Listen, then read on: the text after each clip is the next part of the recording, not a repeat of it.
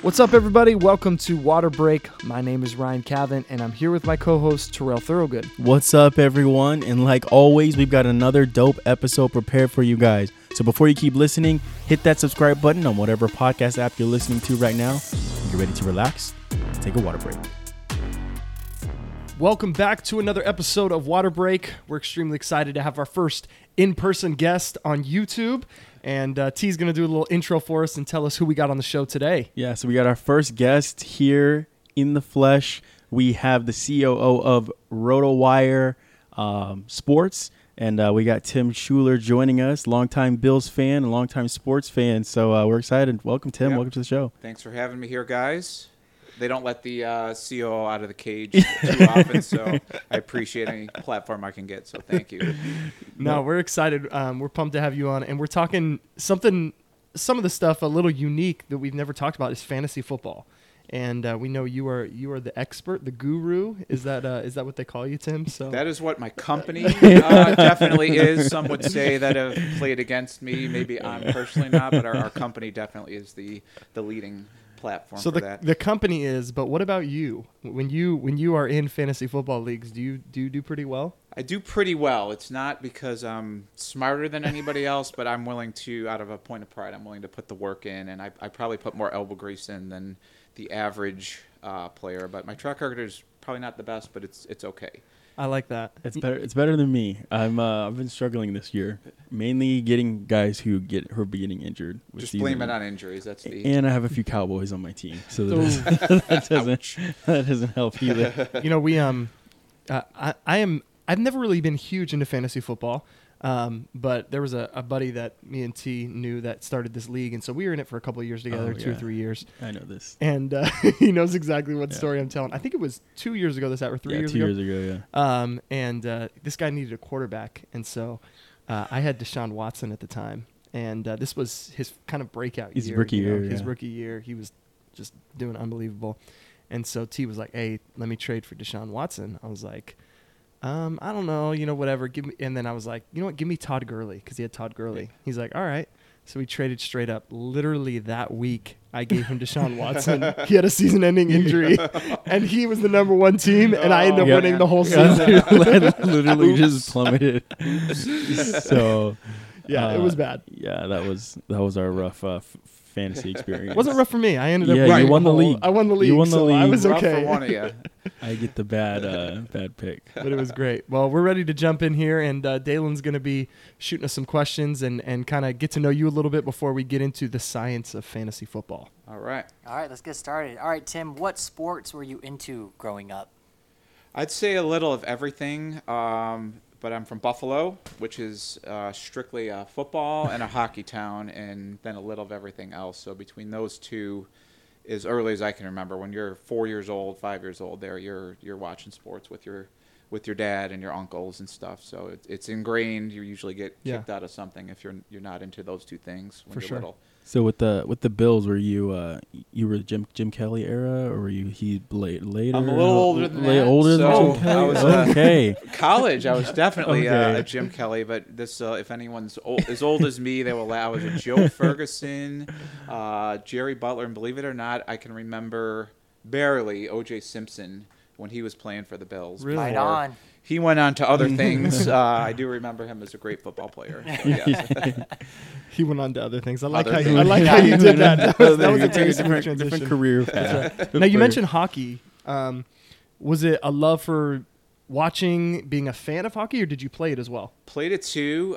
We actually had an ice rink in our backyard, so learned to skate when I was, probably right after I learned how to walk.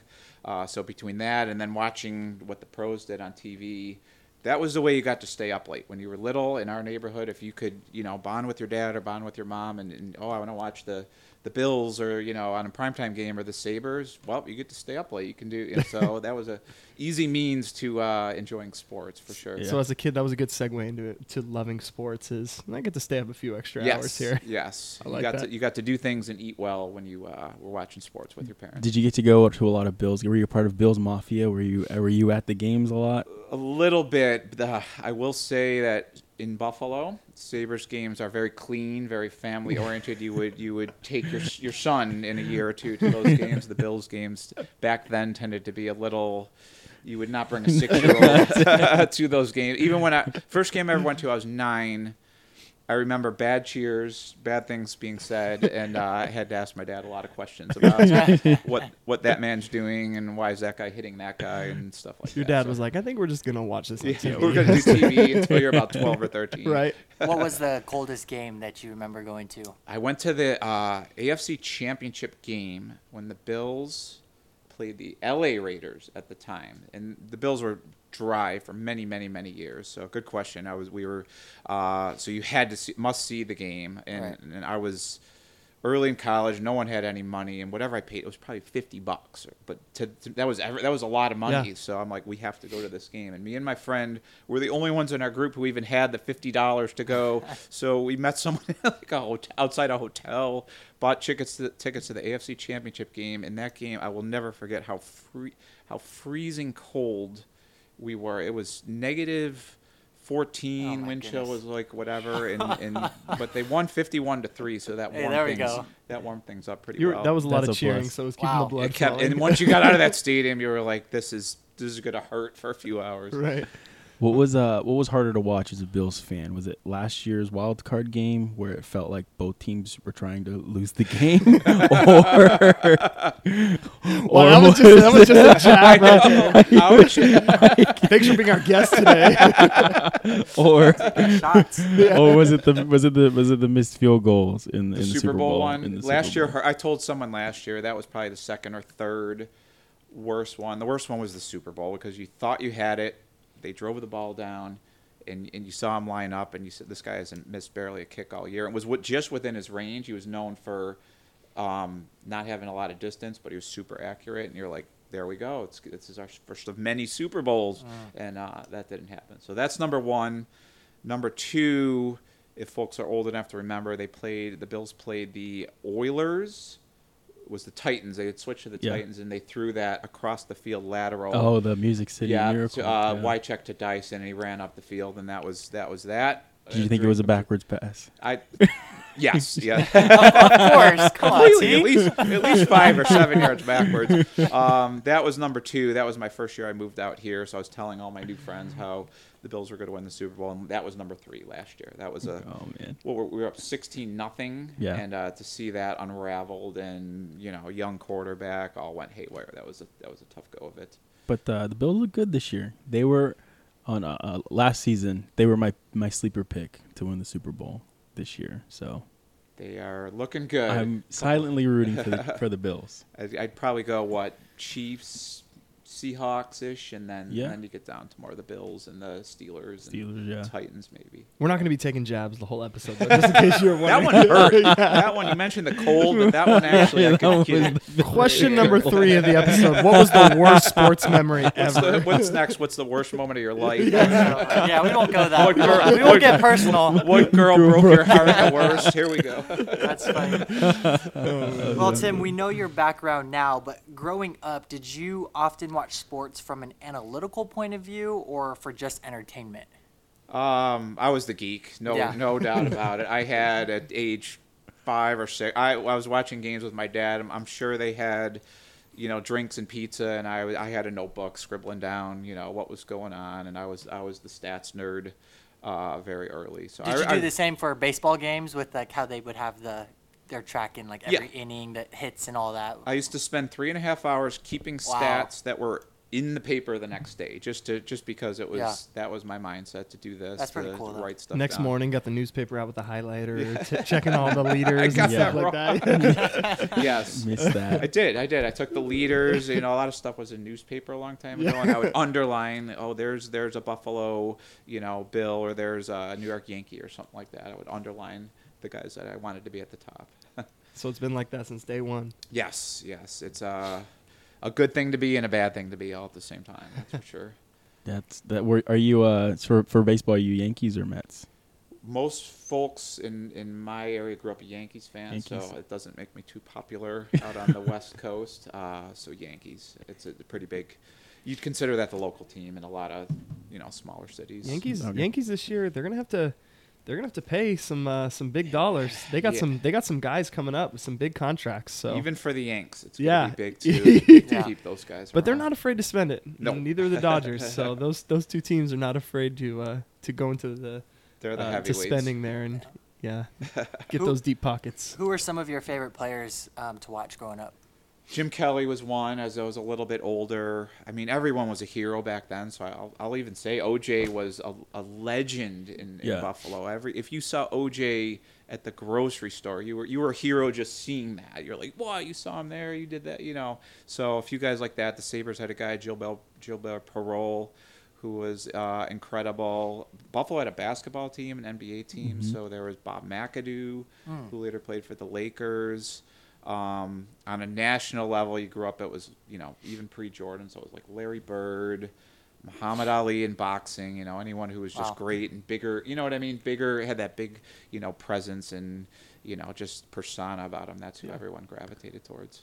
Like Buffalo had a lot of, the football team had a lot of good running backs kind of go through. I guess who was more like, what were you more disappointed by?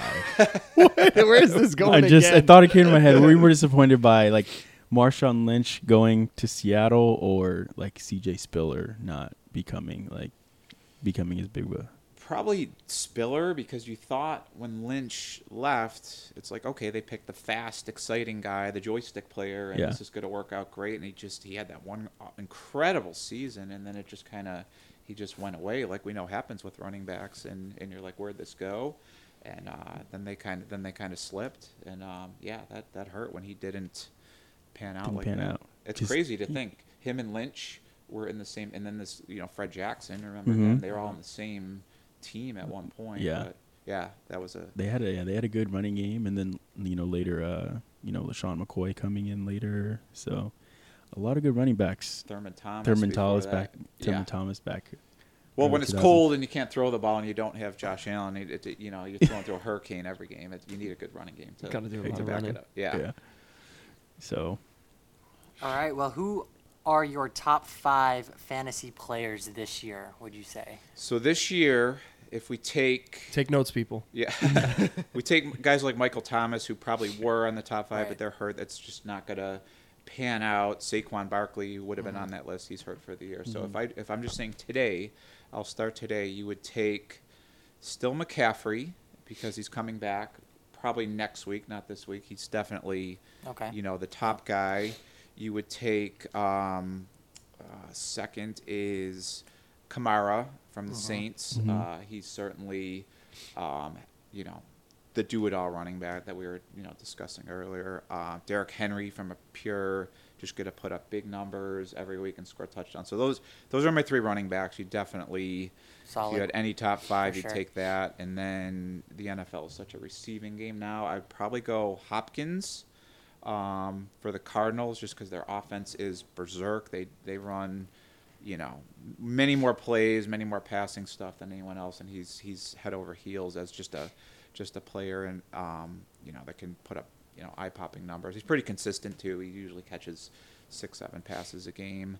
And then my kind of off the board one is Metcalf for the Seahawks. He's I just think something else. Get ahead of the curve, because he is bigger than everybody else. You saw what he did on that game yesterday. He's faster than everybody else, and he has probably the second best quarterback in the whole league throwing the ball. So that's we'll have a great rest of the season, and if you're in some league that's a keeper league, he's the guy. He's the guy you want to have. Yeah. So those 5, it's probably you could make a very good case for a lot of other guys, but those are my 5 right now as we sit here. I have none of them on my team. So me neither. I was like, man. And now I know who to trade for. I'm going to trade my whole team. But most would say right now Kamara and Derrick Henry, just because they're not hurt and they're putting numbers week after week that are great. Yeah. There's always that guy in the fantasy league who has like the first or second pick and gets like overly excited and picks a quarterback like early on, I think you and I were in that league. I don't remember who it was, one of our buddies, picked up a quarterback super early, and in the back of my mind, it's just, I mean, if you want to talk to this a minute for those that love fantasy, I feel like there are so many quarterbacks that put up so many big numbers, and it's a waste. I mean, would you agree to that statement? It's so true, because if you ask me that question, who are the best players in football? I'm going to say Mahomes. I'm going to say Russell. Those are the best players in football. They're the most exciting to watch. They are great. We'll remember them for 20 or 30 years. But in fantasy, that's a great question. That's not what you're going for. I can get, from Mahomes, not the same, but I can come at least close to that with Herbert from the Chargers, or guys are running all over the place at quarterback, putting up really, really good numbers. So I've done it in many leagues myself. I fall into that trap. This year I did it. I said Lamar Jackson, most exciting player in football, was the MVP last year. I took him way too early, and just the way you build your team by doing that. Now I'm chasing running backs. Now I'm chasing receivers. I have none of the top guys at those spots. Because I have Lamar.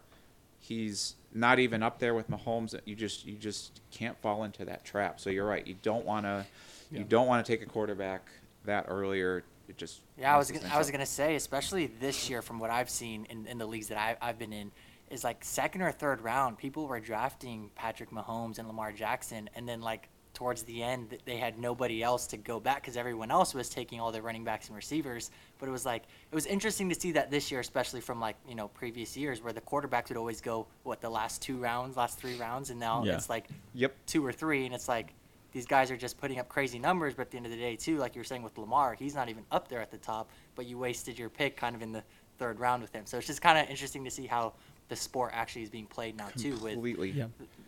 I did exactly what you said, and I looked at, now that we're 6 and 7 weeks in, I looked at who was winning. I'm in 5 leagues, which is probably too many to have a real life, but I looked at the top teams in those 5 leagues.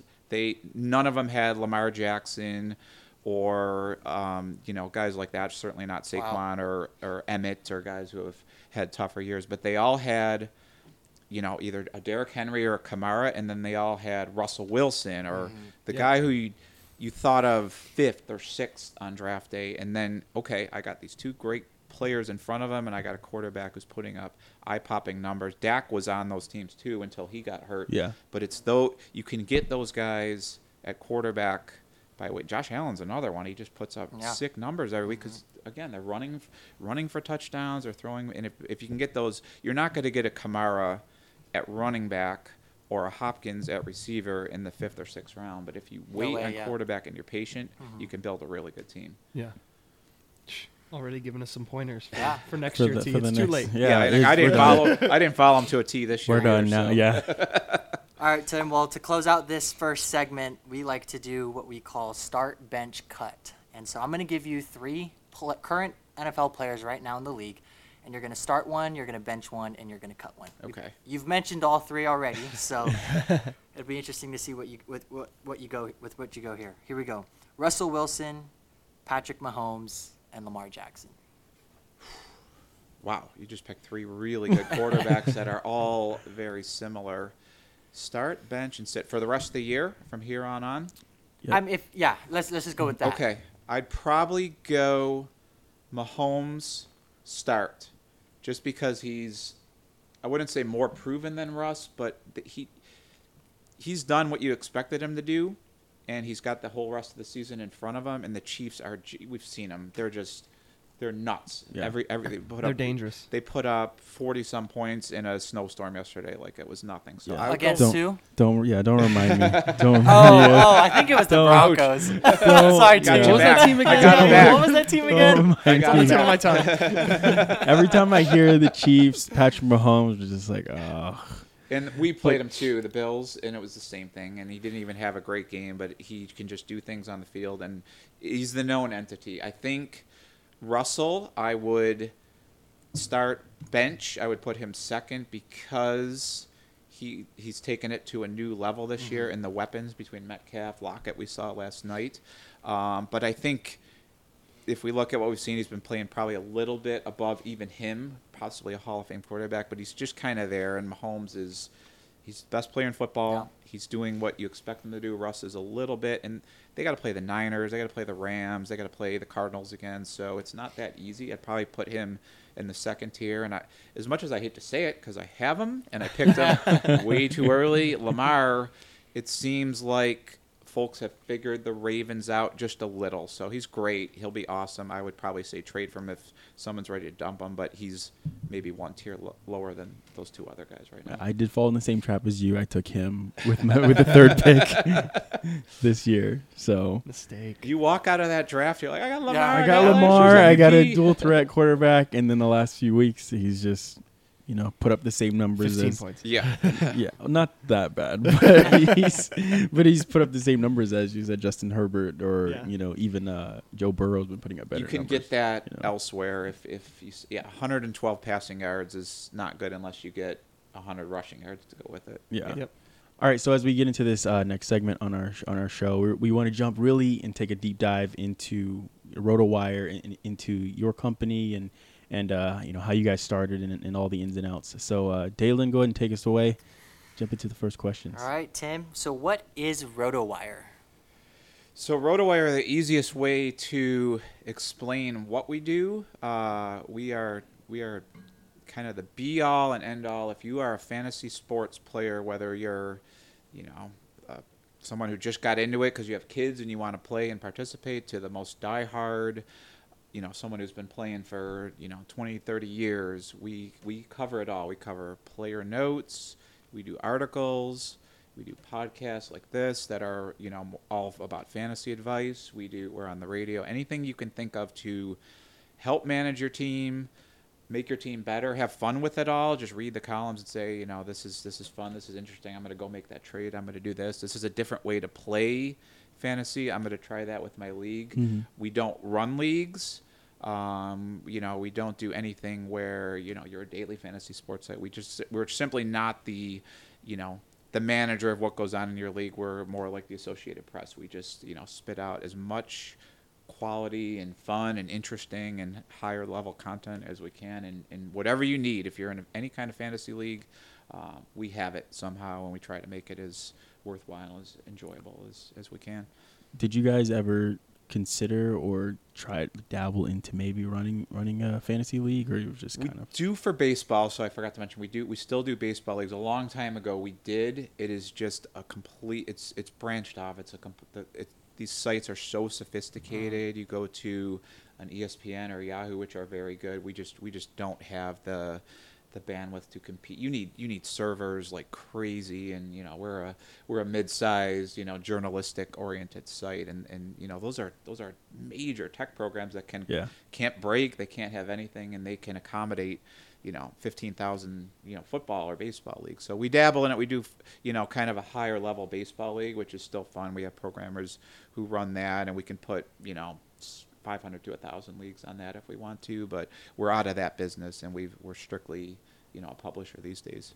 How cool is it that, we're just talking about at the beginning of the episode your love for sports and kind of into the analytics of things and the stats and everything, and now it's transitioned into your full-time career being surrounded by that. That's such an awesome thing that sports has been that big of a part of your life. It is, and even though I do a lot of other things, like I was telling you guys, I do HR, I might do a lot of things that take to put a company together. It's always there. There's always a game on. I'm always, working with younger journalists who they have that same passion, and it's never away from you. And at the end of the day, the company's built around sports. So what happens, who advances, which teams are good, which players are hurt or not hurt. That's our entire essence. So yeah, it makes it enjoyable and fun. Are you able to take us through, I guess, visually through the studio? Do you guys have like the 15 camera or TV screens set up, and like you're watching everything? How does it? What T is wondering is, can we go? Can we have a side job there? Well, are you hiring? we do have at real headquarters. We started out, basically just in a box of an office out here in LA, and it evolved into a headquarters in Madison, Wisconsin, and we sit, a real pretty good sized office right next to a university, and it has become like that. It's probably a little less glamorous than you think, but within the last decade we have TVs surrounding the room, and if you're an editor and you go in there and work the night shift, you basically have 5 or 6 games on. If it's NBA season, we have the whole package up, and So cool. you're doing that. So you'll see an injury happen, and again, if you're a journalist, you're thinking to yourself, what does that mean if someone for the Lakers got hurt? Who's going to take his place? What does that mean for this outcome? How bad might the injury be?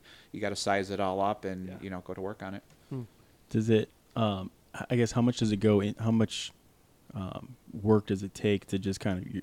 Are you sitting there watching for the next thing to happen, or are you just kind of soaking it all in? Like, how does it kind of work just as an analyst? Or no, good question. It is. I don't envy them. I envy them because they do get to work in sports all the time. And if you are a sport, I've never had one of our writers or editors say they dislike what they do, and they're willing to work crazy hours or do a lot of extra work just because they love it so much. But being an editor we have real wires, just like, again, the Associated Press, or if you worked at the Wall Street Journal or something like that. They're editors with very good backgrounds. They have very good journalism skills, and they know how to, weigh news, what's more important and what's not important. And their job is very difficult because they have so much coming at them. If I worked yesterday on an NFL Sunday, you probably have 12 to 20 injuries at one time.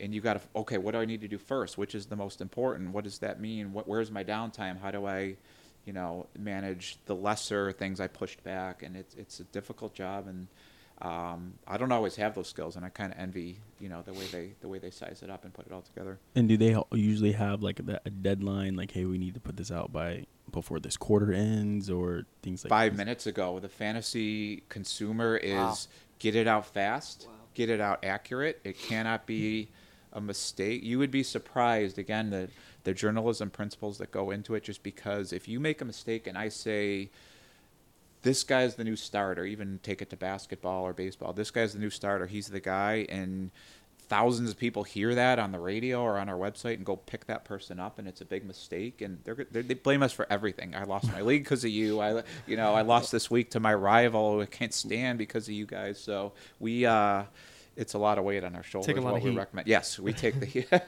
Sounds like a pretty stressful job to be an analyst, or kind of how you're saying with the journalists having to be right on everything they put out there, because if it's wrong, like you said, they're going to get blamed for everything. So. It's a lot of news. So part of the job is a lot of straight news, and you're just working with facts and trying to be as accurate as you can, and that's one thing. And then we have another part of the company that's very advice driven, and there's a lot of pressure on that. It's fun, you get to size up players like we just did in the last segment, and it's fun to do that. But once you come to your conclusion, and there's a lot that goes into it, and you're putting it out there, and it's not just a few of us saying, well, I'll take that, and it's thousands of people that are hearing that and using it. And as much as I care about it and I want to win, there are people that care way more about how their fantasy team does than I do, and they get mad, they get happy, they get there's a lot riding on it for them. That's crazy. Well, how did you get connected with the original Roto News trio of Peter, Jeff, and Herb?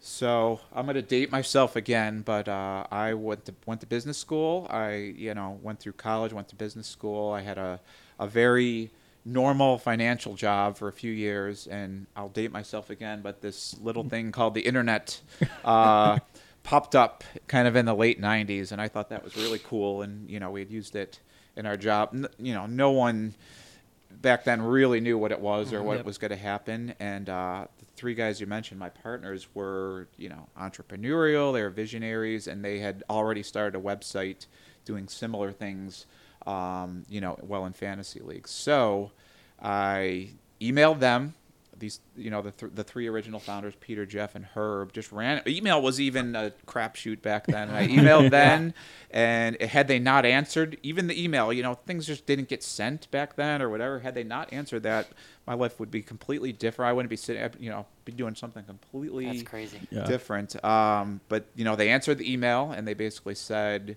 we don't know where this site is going. We just need help. What, you have a background, can you write? And, I checked all the boxes, and it wasn't like I was a partner with them right away. I would sit there after my job. I was taking MBA classes. After all that, I'd go home at 10, 11 at night and write up these fantasy player notes on, and they assigned me 3 teams that, weren't even in Buffalo, and I had to cover these teams like the Ottawa Senators and hockey, and a little bit of the Celtics and stuff like that. And I would type up player notes, and it just, as mundane as that sound, as late as night as that was, I was this eureka moment. This is great. Yeah. I want to do this the rest of my life. So later, to answer the question, I got to know those guys a lot more. They knew I went.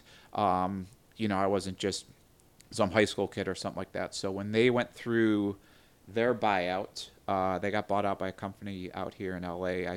I just threw it all away, threw everything in the truck, gave up my job, told them I was leaving, and said I'm gonna go do this internet thing in Los Angeles where I've never been to. I've never met these guys in person, and I'm just gonna do it. And moved away and moved across the country to get it started with them. That's awesome. Wow. So were you just like right out of, you were in college or you were finishing In business college, school, went to or? grad school, finished business school, and literally the fall after I had finished business school, throughout that summer, I had worked the website was starting to get noticed and taken off, and I was doing a lot more than just 1 or 2 player notes a day, and got a good rapport with those guys, and they told me we're about to go through a buyout.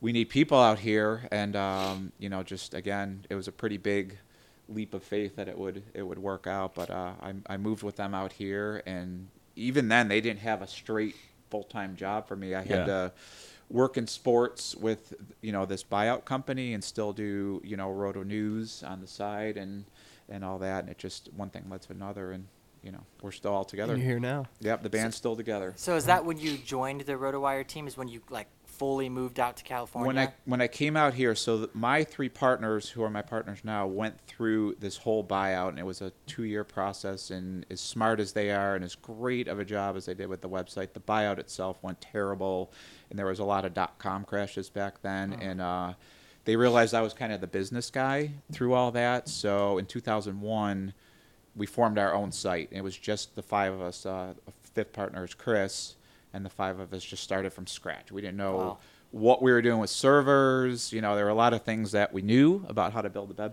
website, and how to write, and how to give really thorough fantasy advice, but we had no idea how to run a business or employ people or even the legal stuff. And we took a few years, but we pulled it off. Did you guys ever feel like, man, this might not work out? Is this gonna, are we gonna be done with Roto News, or was it just kind of like, what, let's go? No, good question. Several times, to the point where, we're all 5 individuals. We all have, families. Back then, a few of the guys started having kids, so that many times there was a decision: am I supporting my family right? And it was always 4, tugging one back in. There was times where. There was one time where we needed a wire from a customer, because it was our, only, non-individual customer. It was our only business customer. If that wire didn't come in, that week, we probably didn't have enough money to keep the lights on. There were times where, there was one time where the customers didn't used to pay to use the website, and we were, bleeding money like crazy. So we had to make a decision. The site's going to charge now. We had to make this big pitch to our customers why we're going to be an exclusive, pay model site, and we had our fingers like this while we turned on the pay switch, and all of our customers thankfully supported that move. So many times we were, had one foot in the grave and one on a banana peel, I guess you would say. That's the story of how it got you to where you are now, and that journey of the ups and the downs and things like that. I think kind of what are make you stronger through those moments, and are now led you to this very successful company is really cool to see and hear that. Thankfully, we were single, and we had energy, and we really didn't need money that much at the time. So we pulled it off because of a lot of things and a lot of good fortune. So yeah. That's awesome. What made them decide to go the route of breakdown and analysis for players when no one else was doing it? Good question. There's been a lot of game sites that have started to run contests. You pay to play your daily fantasy, or you just you run season-long leagues, or you're the commissioner service, that have done very, very well over the years. And there's a lot of them out there, and they're innovative, and they're run by bright individuals. And that was just never our forte. Our tech skills are a little bit better versed in, building a website that can handle, customers and publishing lots and lots of content. And it just was something we were always good at. So we said, well, where the money was there, exactly where you said, it was in building games and contests, and all this money was going at the internet. We said, we're just going to sit back and be the publishers. And we've kind of been, one of the few games in town in that regard for a long time. So, yeah. Yeah, because a lot of, other sites and everyone, now kind of emulate what you guys do as far as breakdowns and analysis and all of that. How do you guys kind of stay ahead of the curve and separate yourselves from everyone else? I think just sheer size, because we're the one site that we can cover it all. There's a lot of very good sites out there. I wouldn't even, consider, trying to put them down just because analysis is very good, especially in football. The bigger the sport is, the better the analysis is you're going to get. But we've been doing it for so long. We know what it takes to, not make mistakes. We cover cricket. We cover soccer in 8 different forms from all other countries. So we're the one source when it comes to a business partner that needs something that is RotoWire can cover it all. We can supply news feeds and analysis in probably 25 different sports if we need to, and then the sheer bandwidth we have. If there's an NFL football weekend, we're going to have writers on it all weekend long. The timing is really good.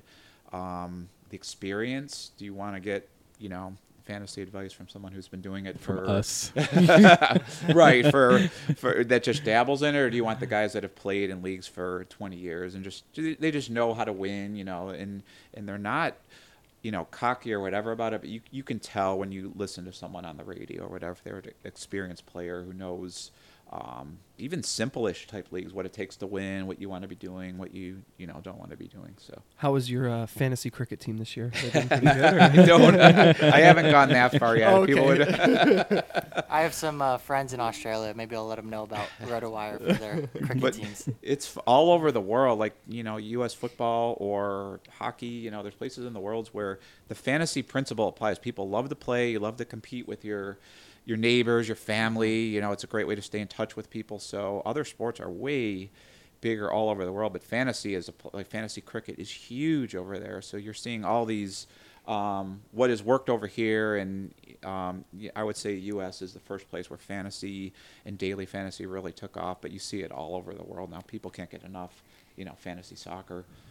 With those sports that are big overseas, soccer, cricket, rugby, and I don't know if you guys are doing rugby or not, but how do you have a team of people over in other countries, or is it just you're kind of hearing from both? It always takes managers to run it, so we need those folks here in the States, but again, we're so big and we've put ourselves together. We need writers in other countries. RotoWire is just not this group in Madison. We have writers in pretty much every city you can think of. We have writers all over the world. So when we say RotoWire is going to do cricket now, RotoWire is going to do Aussie rules football, we better have writers over there that know the sport, know how to speak intelligently about it. And once you have that foundation, we have all the people you would need, here who kind of built the company, who can clean up the content. Even someone might be a great cricket analyst and can put it on paper and all that, but they truly need to learn, okay, how do you write about this? How do you put it on the internet? So you put it all together. It's pretty good once it's done. That's pretty cool. So RotoWire is known for giving fans real-time information. What all goes into staying in the know on sports news? If you're part of our group on any level, I would say you go away for a week, you just feel lost. You feel so far behind that you missed anything. So between Twitter, anything these days, it's basically staying on top of your news feeds. Even me, I'm only dabbling for the company in what I used to do. I like to hold on to those journalism things, and I love the sports part of my job, and I'm an editor. I copy edit a lot, but even crusty old me, I have 2 channels on. I have a Twitter feed going. Anything in real time, you just got to be on top of it and be ready to apply it, pretty quickly. Wow. Which sports news outlet was your first major partner? We that was another huge make or break moment because we kind of limped along from 2001 to 2004 it was. So there was 3 years of dry, paychecks and stuff like that. And we were doing okay. Like I said, it was coming. There was enough support from our customers who have always been great by us that it was building into something. But there's also a game of, do I want to keep doing this till I'm 35 and try to have kids, as part of this and do that? So our first major one that came along, which really was a game changer for us, was ESPN. Wow. And what happened was, we had enough of a following, and we just knew the right person at ESPN that got over there, and they sized it up. They were in charge of how to improve ESPN's. They run great stuff over there. They can do whatever they need to do. But fantasy is a very minutia oriented thing. You need a lot of worker bees and stuff like that. And if you're a new manager at ESPN, do you really want to figure out a way to get hundreds of writers and go put all that together and start from scratch and not even know it? Or you can say, B, I know these guys. I know they're going to, get us a fair deal. Let's just go hire them. So very quickly we became, I keep saying this, but we became kind of like the Associated Press of fantasy sports. And if you're a major newspaper, do you want to send journalists all over the country all the time, or do you want to hire the folks that are already doing that and, pay them a fair fee? And we just said, tell us what you want to do. We've definitely, because of partners like ESPN or Yahoo or Fox, we've changed even or added a lot of things, what we do over the years, just to, things we didn't even know the fantasy audience would want, just to keep building more and more and more tools. Were you guys also one of ESPN's first, fantasy, analysis, companies as well? Like, yeah, that's a good way to put it. We were definitely, there weren't a lot of companies back then that had a fantasy department. So when they kind of created theirs, sure, they have great. If you ever go on, TV and you see ESPN analysts, they're excellent. They just do things that we don't do. But for that nitty gritty, how do you supply news analysis? If you're on ESPN's website and someone gets hurt and you want to read what happened, when they might come back, that's all RotoWire. And, we've just been partners with them on those types of things. For many, many years. So what year really cool. did you begin to partner with ESPN? 2004 was our first year with them, and it's stuff like that has worked great because, like I said, we have no pretension about being the ESPN of things, and they're great at mainstream sports, and they do their thing there. But like I said, when you can hire someone, whether you own a house or whatever, if I can hire someone to, do the electric or do the whatever, I'm going to do it because it worked for me, and they know what they're doing in that regard. Yeah. And with ESPN hiring you guys, it wasn't just you; it was your entire RotoWire. So now they have everyone working for them essentially with you guys. Yeah, they just basically use the it was a certain portion of the content, but it was what they needed. But to really answer your question, no, they didn't. Most places were just starting to get there. Even you take Yahoo, or big companies like that. And the other real game changer, for not just us but the whole industry, and about a year after that, 2005, SiriusXM said, we're going to start, fantasy sports is big. Wow, people might want to hear about that. They like to listen and call in and ask questions about their team. So we were the first company to have a dedicated show on there, and we actually had to pitch it to them like, no, don't just have these little fantasy companies as guests. Do a real show. And we had to push for that and make our case, and now it's, to this day, there's probably 15 fantasy football and baseball shows on SiriusXM. So cool. So when you partnered with ESPN, was it kind of like they gave you kind of the guidelines of what they wanted, or were they like, go for it, you guys do your thing? No, it was mostly player news and notes, and there's just a constant feed of player reporting that we do. If there's a baseball slate, if there's an NBA slate, there's a whole host of games, and out of that, there will come who had great performances. In the fantasy world, you want to know who's a under-the-radar player who just had a big game. Okay, why did that happen? What are you going to report on that? Let's get the news out there. Injuries are obviously huge, so it's a lot of nitty-gritty, and they needed a partner that could, put all that together, for them. So, yeah. And it's still what we do to this day for our own customers and, everybody else. It's a core piece of the business. Yeah. So are you guys like on set at all, like feeding, like do you guys feed them information, or is it just strictly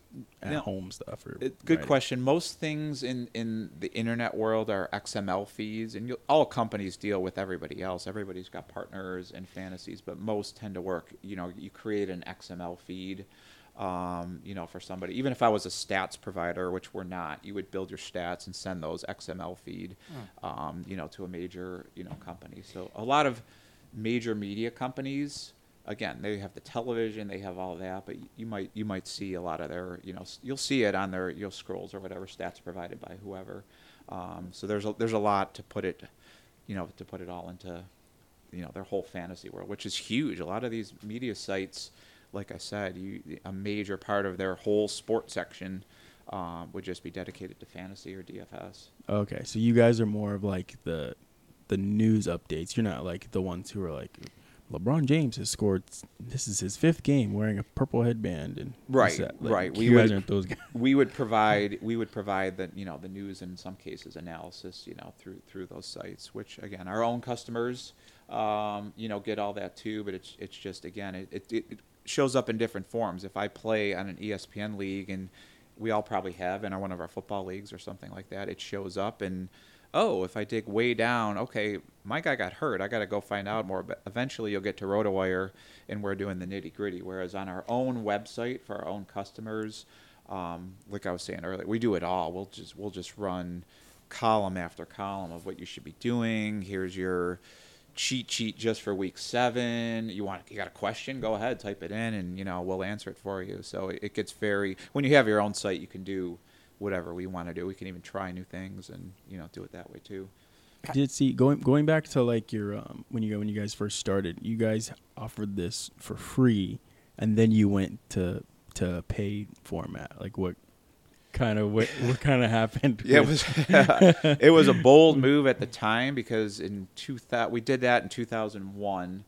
And we did it out of necessity. It wasn't some great vision. It was like, this is going to either keep the lights on or it's not. And back then, everybody thought the answer was traffic. It was all, we're going to make money having an internet site. We're going to build traffic, and we're going to do whatever it takes to do that. And it just did not work for a whole host of companies. It was part of the dot-com bust in the early 2000s. So I wouldn't say we were the first, but we were certainly the first fantasy sports company to say we have to charge for this. We're putting too much into it, and there's too many resources involved for it. It has a value to people, and we truly did not know. We thought we had to make a switch. We basically had to say, today is free. Tomorrow you're gonna have the same content. We're gonna try to do more. We're gonna stand by you guys, but it has to be a pay model. And we had very low expectations for that, but it was basically we had to hit a home run and not a single at the time. And to this day, we'll remember those. There was a 1-week period where we had to follow, and if a certain number of customers didn't follow us, down that path, we were dead to rights, and far exceeded our expectations. And we're thankful to this day that happened. We're very loyal to our customer base because they were loyal to us. But that was a magic moment where we had a little bell in the office, and it sounded off whenever there was a paying customer. And we turned it on, and we were like cavemen around the fire because getting excited. It was there was a lot of sweat. Was it like a ding bell, or was it like the hockey siren? It was a ding because I can still remember, and it was like, forgot whoa. to turn the volume on. But we were so slow. We had so few customers back then. I remember we would play. We had so little to do. We had so few customers to please other than just keeping the website up, which was a lot easier back then, that we would sit there in the office and we'd play foosball. At morning work would get done, we'd have foosball tournaments in the afternoon, and we'd play. And that was all we had to do until we'd go home. And our tech guy, Herb, put the ding on.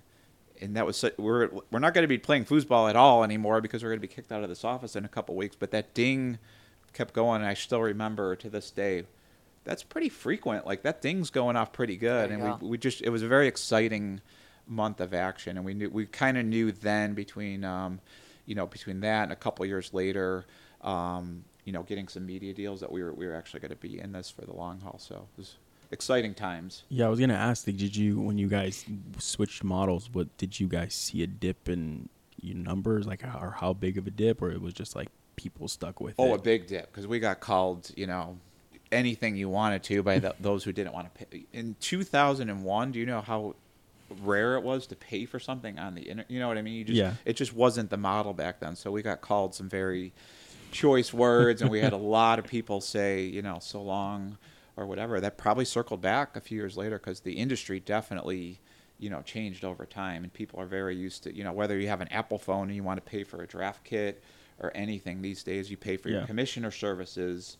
These days, you pay ESPN to run, you pay CBS, you pay whoever to run, your league. You used to that was all free a long time ago. But yeah, we were one of the first to take that leap of faith. Yeah, that leap of faith also was, if you guys were going to go down, you were going to go down swinging. You were going to give it all. One final push. Like if this is, it's going to make or break us. And like from what you were saying, it definitely took a dip, but at the same time, it projected you guys to, be something big with all, what was to come after that. No, it's a great way to put it, because it was when you have a customer base that pays, it stays with you. You know what I mean? They're going to pay you every year. It's recurring business. It's not getting some, traffic ad that's just going to go away and be a one-time thing. But the best way to put it is, we didn't have a lot to bet on. We were running out of money. Right. We were some of us were looking for other jobs and what we were going to do, but we all loved what we did, and we had almost nothing to bet on. But the one thing we could bet on was our customers. We just knew they were like us. It was basically, thousands of people like us, and we knew it was a very honest plea. It was a pitch we made, and we said, we have to do this. We hope you support us. We would understand if you don't, but this is what we have to do. And they did. But that was the bet. We bet on our customers, and it worked. Do you remember what the fee was when you first started to? Yep, it was $59.99 for the year. Okay. So it was a very big. That was a big deal for us. If you multiplied it by enough, it was enough to keep the rent paid and to do all that. And believe, so that was 20 years ago, and there are still customers, and we at some point get them a T-shirt or a sweatshirt because they've been in so long. Not only that, it would take 20 years of loyalty to do that, but not only that, who keeps their credit card for 20 years? You know what I mean? It actually has to churn over without. So, kudos to them really cool. for pulling that off. Yeah. Yeah. You guys should do like a 20-year special or something. Yeah. Those, we have. We try to be thankful and respectful, but yeah, there's a core group that's still in there, and at some point it's going to be like, how many people have gone to every single Super Bowl? It's probably like 12 at this point. At some point there will be a dozen RotoWire original subscribers left, so we'll invite them for a fantasy draft or something. Oh yeah, neat. Get in some pizza and wings or something. Right. So as we enter this last segment of the episode, we're gonna talk about the science of fantasy football.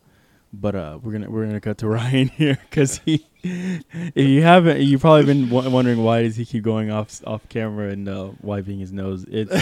There's been a really big fire here down in Orange County, and so there's ash and soot just blowing all over the place. So I have extremely bad allergies. He's got bad allergies right now, so he doesn't have a cold or anything, and don't get nervous. He's just been staring over here, glossy-eyed, because of his allergies. Tim's just been saying some pretty emotional things. I thought it was because of Tim's interview for sure.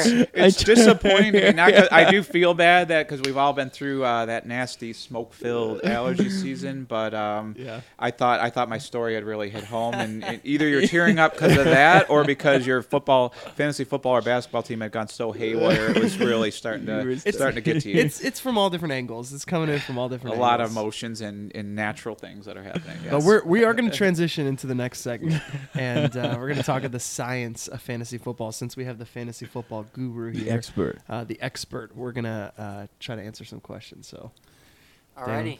So, Tim, what position would you recommend picking up first in fantasy football? So a little while ago, we kind of ruled out quarterback just because there's reasons behind it. Again, a lot of times when you think of fantasy, you have to say what translates to the league I'm in or the folks I'm playing against. So we've kind of ruled out quarterback, even though it's probably the most exciting position right now. But you'd get a long debate about this for a whole nother podcast, whether you'd go running back or wide receiver. So you're certainly not going to take a fringe like a kicker or a defense, or even you just wouldn't start your team with Kelsey or a Kittle at tight end. So you're really saying running back or wide receiver, which way do you go? And my thinking, even to this day, even though the industry's kind of changed, where it's gone, a lot of people will take receivers very early, like a Michael Thomas went very early. I'm still old school enough and know that you have a hard time winning a season without that stud running back. Again, it would have been Saquon earlier this year, Christian McCaffrey, Kamara. It's very hard to win a league. It used to be Gurley, before he got a little older, but it's very hard to win a league without that guy leading your team as a running back. There's so few of them. There's probably 12 guys in the league who not only are they that great and that special, but they're also, it's not a shared situation where, we have 3 running backs running the ball. There's really 12 or 13 players in the NFL who are called the bell cow back, and you pretty much have to have one of those on your team. So I'm still leaning that as the position you want to start your team with. Yeah, gotta get those running backs in. Yeah. What is the secret to preparing for a fantasy draft, if there is one, in your opinion? Well, the secret is not listening all the time to guys like me and listening to the true experts at RotoWire. But I would say the one of the best tips I have, because there's so many knowns these days about what you know, what you can read, what you can digest, is really the common error in a fantasy draft is people just don't concentrate enough. They'll show up for a draft and it's a big party to them, or they're online at home and they're just doing 5 other things. So a major bit of advice is, look, these next 2 hours are going to, like we've talked about, they're going to affect the next 17 weeks of your life, and you're going to either have a good week or a miserable week based on what you do during these next two hours. So free up yourself, get a room in your house. Don't do anything else. Shut off your phone. Just have your internet, your computer on, or your laptop, or whatever you're drafting with, and do it that way. Trust me, you'll have such a better team if you just filter out all the noise and don't try to, do it. Same thing if you go to an in-person draft, which fell off a little bit this year because of, the environment we're in. But if you go to those, be ready. Like I said, you can celebrate and talk trash with your buddies a lot of other times, but be ready when it's your turn. Have a plan. Don't just spitball it and say, oh, well, I didn't get the second pick. I didn't get Kamara. Well, we'll see what happens. Have a plan. If you should know you're picking 10th, and all right, I'm going to kind of build my team, X, Y, or Z. That's a huge way to play in a fantasy league. Just being ready from day. Your draft is probably 60 to 70% of the battle right there. So do it like you're taking a test, to be honest. I feel like you were talking directly to me just now, because that's exactly what happened for me this year and past drafts. I don't remember. I was watching a TV show while I was doing my draft, and then I was like, "Oh, it's my turn. I'm going to pick Zeke Elliott because he's good, but missing out on all of the other." You got to be focused and detailed, T. See, my problem isn't like the 2 hours of drafting. It's like 6 weeks into the season, and I forget to look at my roster until who's playing, who has a bye week, because then I'll have a guy who's on my starting lineup it's a bye week, and I just lost out on all those points with somebody on the bench, and then I get frustrated and I'm like, okay, forget it, I lost. I'm not gonna. Why did I score exactly. 70 points this week? So that's my frustration. But that's the second major piece of advice is if you're in a league, just know what time. It may only take 15 minutes a week. Do whatever you want to on Sunday while the games are happening. You can watch nothing and figure out later on that night what happened, but know on Tuesday you better figure out who's hurt, who the key running backs are that just came out of nowhere, who are now going to be the number 1 running back on their team. And when you get to whatever day of the week your league does it, who you're going to do, and never have that. Just know when I wake up on Sunday, before I brush my teeth, I got to set that line up, and then I can adjust it. Then I can tweak it, but at least have a default system, at all times. Yeah. What are some helpful drafting strategies? For football, I would say those 2 things. Keep focused, keep concentrated. But there's little tips you can do. One being like we discussed, have a plan with the quarterback. Say, I'm not going to be the guy who takes Lamar. I know he's going to be gone first. I know Mahomes is going to be gone. So, okay, I'm going to build my team around the second tier quarterbacks, or I know, very good. Chris Liss is one of them. Very good players who say, I'm going to take the last possible, if I'm in a 14-team league, I'm going to take the 14th best quarterback that's going to be my guy. And I'm going to go running back, receiver, all the way to then. I know guys who they know they're on the turn. They know in a 14-team league, they're sitting 14th, and they have a plan in place. I'm going to go receiver, build my team like that. So that have some kind of idea of how you want to do, because most of us know, where we're going to pick. We know who's in our league. We know what our friends like to do. If I'm in a league with a bunch of Packers fans, am I going to overpay on Aaron Jones and Aaron Rodgers? Not in that league. No, you're just wasting your time, and you're probably not going to win. The other one too is kind of how it's just sort of a little personal tip, but a lot of people always make these rules. Take a kicker last, do that. Well, I take a kicker second last because I'm going to get a top 5 kicker. It probably matters at some point. If I get Justin Tucker because I took him in the third last round, year after year, that guy's a great kicker. Okay, It's a kicker. It's never going to get me the points, Mahomes or whatever, but I'd rather have that kicker and take some random wide receiver that is my personal sleep. No one's going to pick him anyway, and I'll pick that person in the last round. So I just kind of do little things like that. I make a receiver always my last pick. I always make sure to pick a kicker in a defense one round ahead, so at least I do it that way. Yeah. Get a little bit of a decent those extra points are going to make a big difference. It could make a big difference if you're in the top tier, the 1, 2, or 3 team in the league.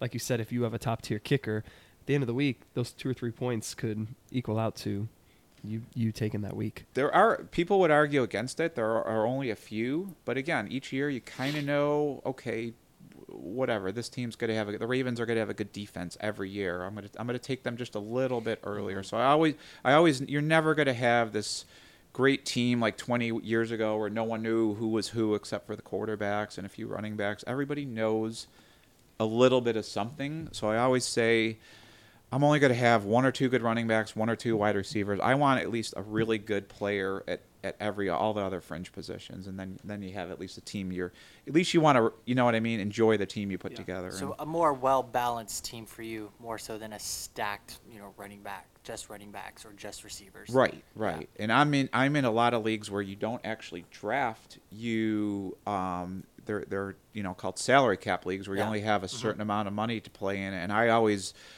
build the if I had $200 to spend, I have a lot of $20 guys, as opposed I'm not going to try to hit that home run and have Saquon and then he gets hurt because look what happens. Then your whole team, then you only used $110 on all the other players you needed, and they're not very good. So yeah.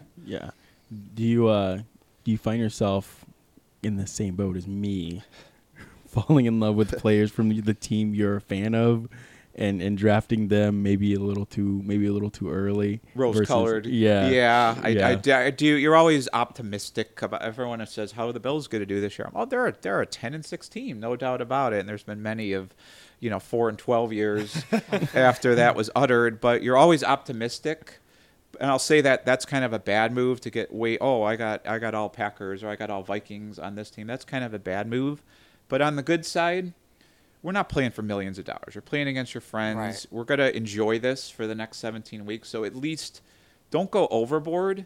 But I always make sure for you, the Broncos, for me, the Bills, I always make sure I have at least 1 or 2 because you want to root for the team. If you're going to invest 17 Sundays and Mondays into this, you want to have guys you root for. I like to have guys I enjoy watching. Mm-hmm. If I'm going to sit there for 3 hours and watch Monday Night Football, I want to at least root for the likable guys. I want to be smart about, this guy's a great player. He works hard. I built my team around those guys, and we all know. You know more about the Broncos than I know. I know more about the Bills than you know. So you think you get a little bit of edge there too. So it's good to balance it. Is the long for sure. I definitely was in the overboard. I have Jerry Jeudy, Noah Fant, Drew Hawk, the Broncos defense, and Phillip Lindsay. So their bye week. You're struggling. Yeah, you want to play T on the bye week. I was on the waiver wire. Better start picking up players. That whole bye week. That's funny. Oh man. What should go into deciding which players to start or sit? That's a good question because there's many theories about how to do that. There's many ways to play it. You can just say I'm going to take the best matchups and play it out like that, and do it, make it a strictly based what I think is an upside game. But I always say my personal advice, and a lot of the editorial side of RotoWire would speak the same way, is don't overthink it. When you're sitting there, like, this guy is the third receiver on the Chargers, but look at that matchup, but he's the third receiver on the Chargers, and I have I have a healthy Michael Thomas, and he plays a really tough matchup. He's got to play the Ravens this week. I got to overthink that. Don't do it. You always want to go to bat with your best players. Things don't always play out. The Jets are terrible, and they can have good games. You do not want to overthink and end up starting guys who you've reached on just because you're trying to outsmart everybody. You have to kind of stick to your gut about these players. And there's the best way to have a great fantasy season is to just have, this is my core.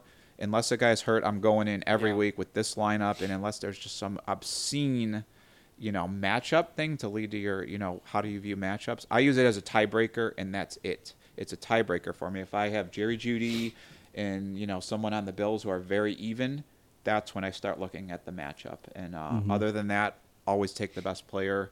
Even if it doesn't work, at least you can feel good about you didn't make yourself look stupid by overthinking it. Yeah. Are you do you, when it comes to like starting or sitting or playing different guys, are you more into getting guys off the waiver wire or trading, like when your team's like starting to? I like the waiver wire just because trades take a lot of time that I don't have, and I always. Because you have 5 different teams. Too many different teams, too many different personal obligations. Yep. And it just takes time. And you end up making enemies like that because you feel you let them down if you don't complete the trade. And I've also been in enough leagues where if you win the league, you want it to be because you were smart. You don't want it to be because you took advantage of somebody else and they say, oh, you traded for Todd Gurley, and you won the league because you took advantage of a Deshaun Watson, and he later got injured. You want to? Wow, you're bringing that up right now. you want to, like, the guy who works the waiver wire and does a really good job with that. They get held in highest regard. How did you even know? This running back was a good call before it even happened. If you can become kind of that guy who gets ahead of things and a person who works the waiver wire really well probably doesn't need to make a lot of trades. And you would tend to see a lot of my partners are in industry leagues. You'll see leagues where trading isn't even allowed just because it can be considered.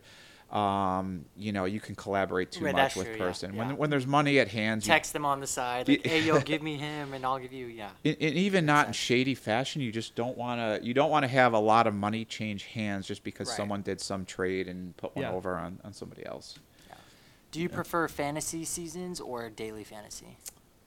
For me, seasons. I mean, I grew up playing those. I probably played them at a very young age, but even. With the younger folks, and I just feel it brings out more camaraderie. I'm still all about doing the draft with your family, doing the draft with your buddies who you went to high school with. Watching that play out over 17. We have prizes for if you come in last place, you owe double the amount of money, or you owe double the bill at the restaurant, and all that is makes it fun. Even if I have a terrible team, you're always playing for something. Dailies, it's over in a day, and you might have got lucky on something or whatever. But more of a season long type of guy. So, what is your opinion on leagues having trade vetoes? And trade vetoes, I would say, in the leagues. Maybe this is advice, maybe it's bad advice, but in the goal for your league, if you start a league with a bunch of your friends and you're in it for the long haul, the goal of your league is to have a league where you don't need to have vetoes. You want to be in a league where I know if Ryan trades with T and there's a trade that goes down that it may go terrible for those guys, but it's fair on the level. It was thought out. It's like, oh, this guy needed this guy needed. Anyone could look at side A and side B and actually have a hard time picking which is fair. So the goal of your league is not to have the guys who take advantage of the dead fish owners and is like, you know what, that guy doesn't even care. I'm going to go trade with them and poach him. it just gets looked up. You almost rather would not win a league and be looked at that way than winning a league where you earned it. So I'm kind of in favor of it in new leagues where you need to weed that out, but Right. your goal should be at some point to not have to veto.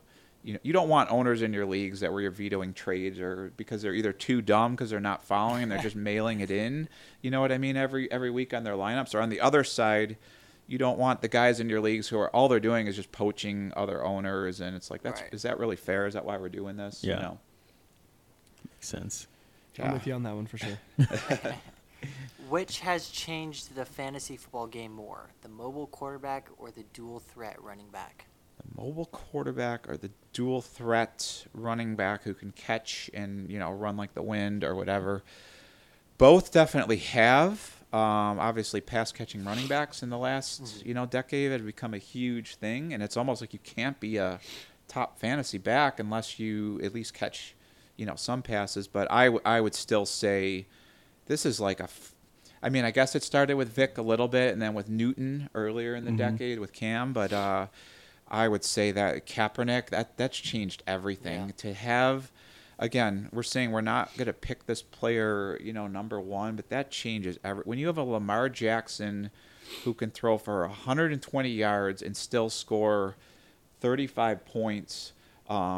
They're always in the game on one play. A quarterback can get 12 points instead of 4 points now. So I would say that's the biggest game changer. And almost now, if you have a Roethlisberger they're pushed so far down just because they don't run, and it's how many points do they got to make up in the passing game? Whereas a Herbert, even who's a rookie, or Newton did it with the Panthers, but you have Lamar, Mahomes can run a little bit.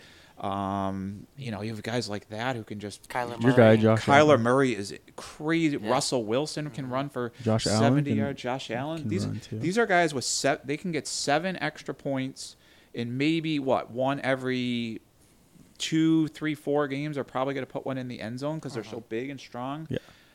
Add those 12 points to a normal passing line. That's a game changer right there. And that's what made you go against your rule of not picking a quarterback early, right? You picked up Lamar too early. Well, you can be sneaky about it. If Yeah. you find a Russell Wilson, again, I say most of the leagues towards the top this year have a Russell Wilson. They punted on the top 3 guys, but you find that running guy. People called it early, maybe someone like myself, but Herbert can run. Josh Allen can run. There's guys that can. You don't think Kyler Murray. People knew he was a great quarterback, but once you realize just how fast he is, and you translate that to fantasy, and you're saying, whoa! Every time this guy gets flushed out of the pocket, runs for 10 yards, can rip off 50, 60 yards a game on running, and maybe put one in like a Roethlisberger or someone like that. They're going to score once or twice a year, but these other guys are scoring 7, 8 times. That's a big difference once you add it all up. So back to your question, if you can find the guy, Lamar last year was not drafted or was, a last 3 rounds pick. Imagine if you put that through your head and say, you know what, I didn't get Mahomes, I didn't get Aaron Rodgers, Brady used to be way at the top. I didn't get those guys, but this guy can run, and if he just throws a little bit, that's a huge advantage point to your league right there. Running backs, great position, get a ton of points, but a lot of knowns play out there. Kamara is going to have a great year or get hurt, but again, if you can kind of nitpick the quarterback spot, get a Russell. Oh, Russell's going to have a big year. Look at all these receivers he's got. Wow, add on 60 yards of rushing and some touchdowns. It's a big number every week. Yeah.